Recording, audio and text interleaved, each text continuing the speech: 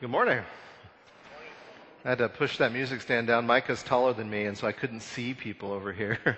Today is the last Sunday that we're doing a sermon series, talking through the book of the Song of Solomon. And I actually, in all sincerity, I am so glad this is the last Sunday that I'm preaching on this book. We skipped a lot of this book because it would make me blush to read parts of it out loud. And so I do encourage you to read it. It's a quick read, 8 chapters. Take a look at it, get a sense of what it's about. And if you were here the very first Sunday of the month when we kicked off this sermon series, I talked a little bit about the different ways that people approach this book because it is interesting. It kind of stands out as unique among the crowd in the books of the Scripture. And people don't always know quite what to do with it. And so there's many ways to look at it, this is the refresher course. Some people, when they approach this book, they just take it very literally. It's a sort of a love ballad of sorts between a man and a woman and their passion and love for one another. And this is true. It is. And then others, because the context and the content of this book it's just like we take an intermission in the middle of things that seem to make sense to talk about this relationship between this man and the woman. And so when you get to the book of Song of Solomon, after you're reading about all these kings and these wars and all these other things that are going on, it's like, what is this? And so a lot of people, not knowing what to do with it, how to handle it, they read it figuratively or symbolically. It represents something else. It points to something different. And of course, I said, the way we tend to approach the Song of Solomon is we say it's both literal and figurative, meaning it is actually about a man and a woman and their love for one another and what that looks like and the dynamic between them. But also, it does point to something bigger because all of Scripture points to something bigger. Everything in the Bible eventually is trying to get us to Christ and Christ alone. And so these texts, these stories, they're always pointing to the future that we have in Christ. And so there is a lot of sort of allusion and sort of suggestive language that points us to Jesus. And so what we're going to read today is a section of the Scripture that really personifies love in a way that points us to Christ. And this is in Song of Solomon, chapter 8, verses 6 through 7. And so this is near the end of the book. And if you want to read along in your own Bible or app, you can. It's going to be on the screens as well, but I'm going to read it for you. And just hear these words, and as I read these words, understand that yes, this is a conversation between a man and a woman, but hear these words now as something between you and Christ. Okay? And you'll understand a little bit more here in a moment what I'm talking about. So it begins. Set me as a seal upon your heart, as a seal upon your arm. For love is as strong as death. Jealousy is fierce as the grave. Its flashes are flashes of fire, the very flame of the Lord. Many waters cannot quench love, neither can floods drown it. If a man offered for love all the wealth of his house, he would be utterly despised. So it's just a real small section, but a lot of commentaries and a lot of people, when they talk about this section, they say this is the most, what we call, Christocentric part of this Bible, the part of this book that really points us the most clearly to the work of Christ and what He does. And I want to work backwards through this text that I just read to sort of explain and unpack some of the ways that people understand this to be true. And I'm going to start with this last verse right here. If a man offered for love all the wealth of his house, he would be utterly despised. And really all it's saying is, if you're going to offer everything that you own, your house, your home, the contents of your home, everything in your bank accounts, and drain it, if you're going to do that, if you think that that's more valuable than love, then you would be despised, because love is infinitely valuable.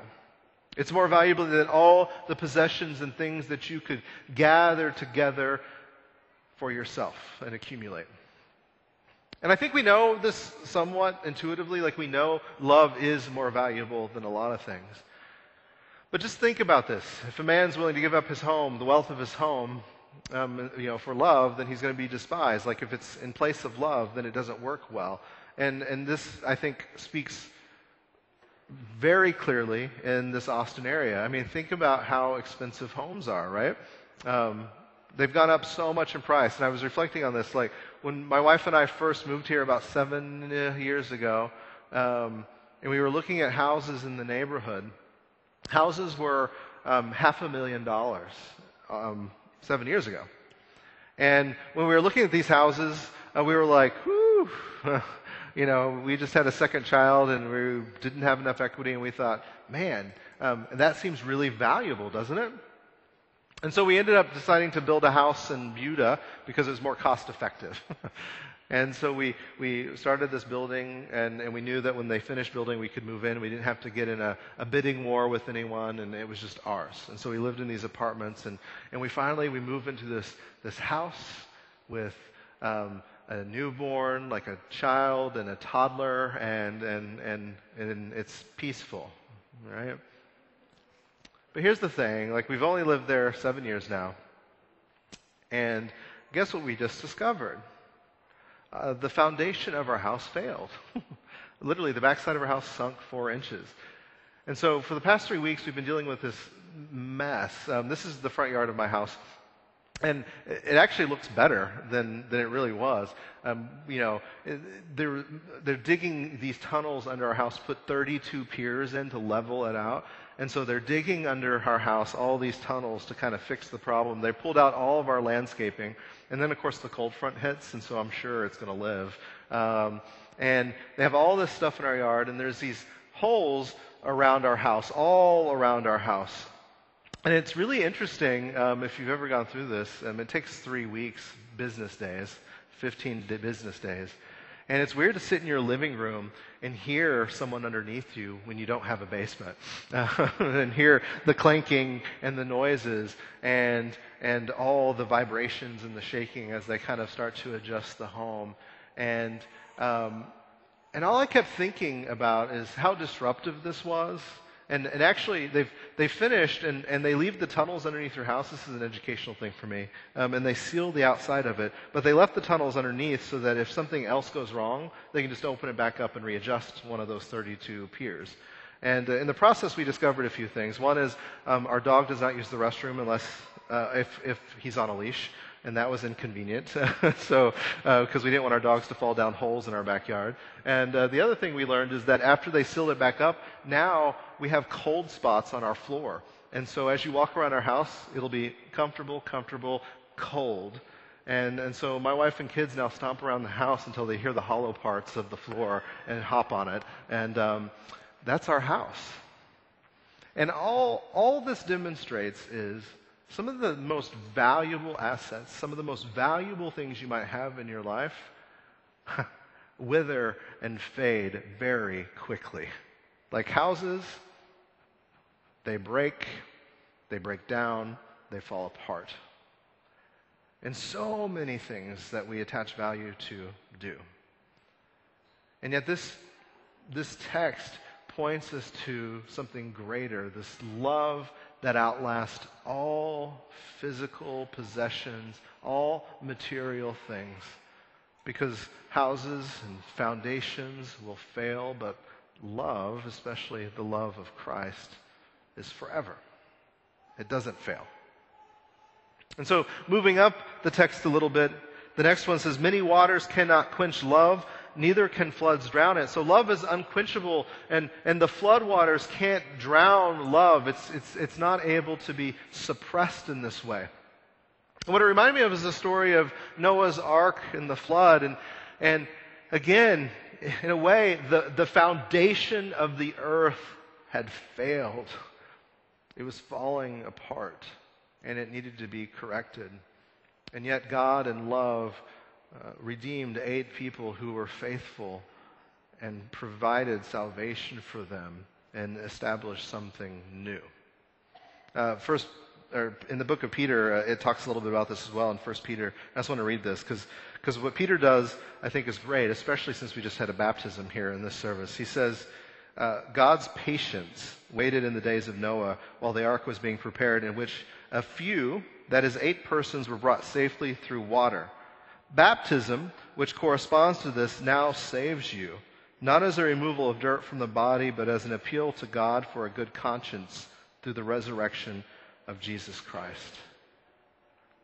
What God does, or sort of does, is he uses waters not to quench love, but to deliver us in love. And this is how people interpret this. They see it speaking to our baptisms, and through that salvation and their redemption. And this makes sense to me. I didn't say this in the baptism because parents get weirded out by it, but I think I have said it before, and I shouldn't have. That's just what I do sometimes. But one of the earliest rites of baptism was actually an exorcism rite. And so you would say to the child as you're about to baptize it, "Depart, unclean spirit, and make room for the Holy Spirit." And that's part of the baptismal liturgy. And there's this sense that love comes to us through these things and encourages us in our faith. The next verse up says that flashes of fire, that the love is like flashes of fire, the very flame of the Lord. And so love is like this fire. And where you see God uses love is not only through like sort of the deliverance through water, like in baptism, but you see it in like the flames of the Holy Spirit in Acts chapter 2 when they came and landed on the heads of all the men, and they were able to, through the power of the Holy Spirit, confess that Jesus Christ is Lord. And that love sort of poured out through the flame of the Holy Spirit. And so you kind of start to, as you work through these lines of text, you can start to see how different authors of Scripture might pull some of those fire themes and water themes through, and why a biblical commentary or someone who's studying it might say, man, this is really talking about all these different ways God speaks to us in love to draw us to Him. And the strongest, most clear reference to Jesus is the next verse, where it says, "For love is strong as death, jealousy is as fierce as the grave." Love is as strong as death. The reality is, I really think, Christians, we have hope, we have joy, but we're also real. Like, we're realistic. Like, we acknowledge the brokenness in the world. We see the brokenness in our own lives, and we know death is real. It stares us in the face. And the older you get, the more you realize it, because you start to see it more and more. And Romans 8:36 even says, "For your sake we are being killed all the day long, as we are regarded as sheep to be slaughtered." It's a very uplifting word from Paul. But even as we have faith in Christ, it's not that we're free from the threat of death, and it's not as if we're free from experiencing death. It's just there's a greater promise, and that is in love we will have resurrection. And so we do. We experience loss. We lose people we love. We suffer. People all over the world sometimes even die for the faith that they have. And this is part of the love that we experience in Christ, that it creates this conviction that even in the face of death we have hope and life. In confirmation, the service right before, we actually confirmed our students that went through the confirmation process here. And there's this, in the liturgy, the words that we speak to do confirmation, there's this one vow that we ask the confirmands to say, "I do," with the help of the Lord too. And the words of this vow is, "Do you intend to remain strong in your faith and committed to Christ's church, and to suffer anything, even death, rather than fall away from it?" And I think every time I read this, I'm like, wow, and I remember doing this when I got confirmed. I remember that's the line that struck me the most. Am I willing to die for this? Do I understand fully the Christ's love, the love that Christ has for me, to know that it's worth death? And that's what this book is really about. It's really about not just a man and a woman, but it's about Christ's love for His church, the beautiful bride that is the church, and that He is willing to die for it. And because we follow Him, we're willing to die too. Because as we follow Jesus, not only do we experience loss and death and all these things, but we also experience new life and resurrection and hope. Murphy is one of the commentators on this book, a commentary that he read. I love what he said. He says, love will not give up, but will pursue the loved one just as persistently as the great and fearful power of death. That is, the love of Christ will pursue you just as aggressively as the reality of death in this world will. It's everything. So no matter what good thing or bad thing happens, love is ever present in and through Jesus Christ. And as Paul says, in all things we are more than conquerors through him who loved us. For I am sure that neither death, nor life, nor angels, nor rulers, nor things present, nor things to come, nor powers, nor height, nor depth, nor anything else in all of creation will be able to separate us from the love of Christ Jesus our Lord. That is love. If you go back and read Song of Solomon, you can read it 2 times. Once to your spouse, and once as a love letter to you from Jesus, who's willing to give everything for you. And so may we rest in the love that he has for his church, and know that that love even defeats death. It's in Jesus' name. Amen.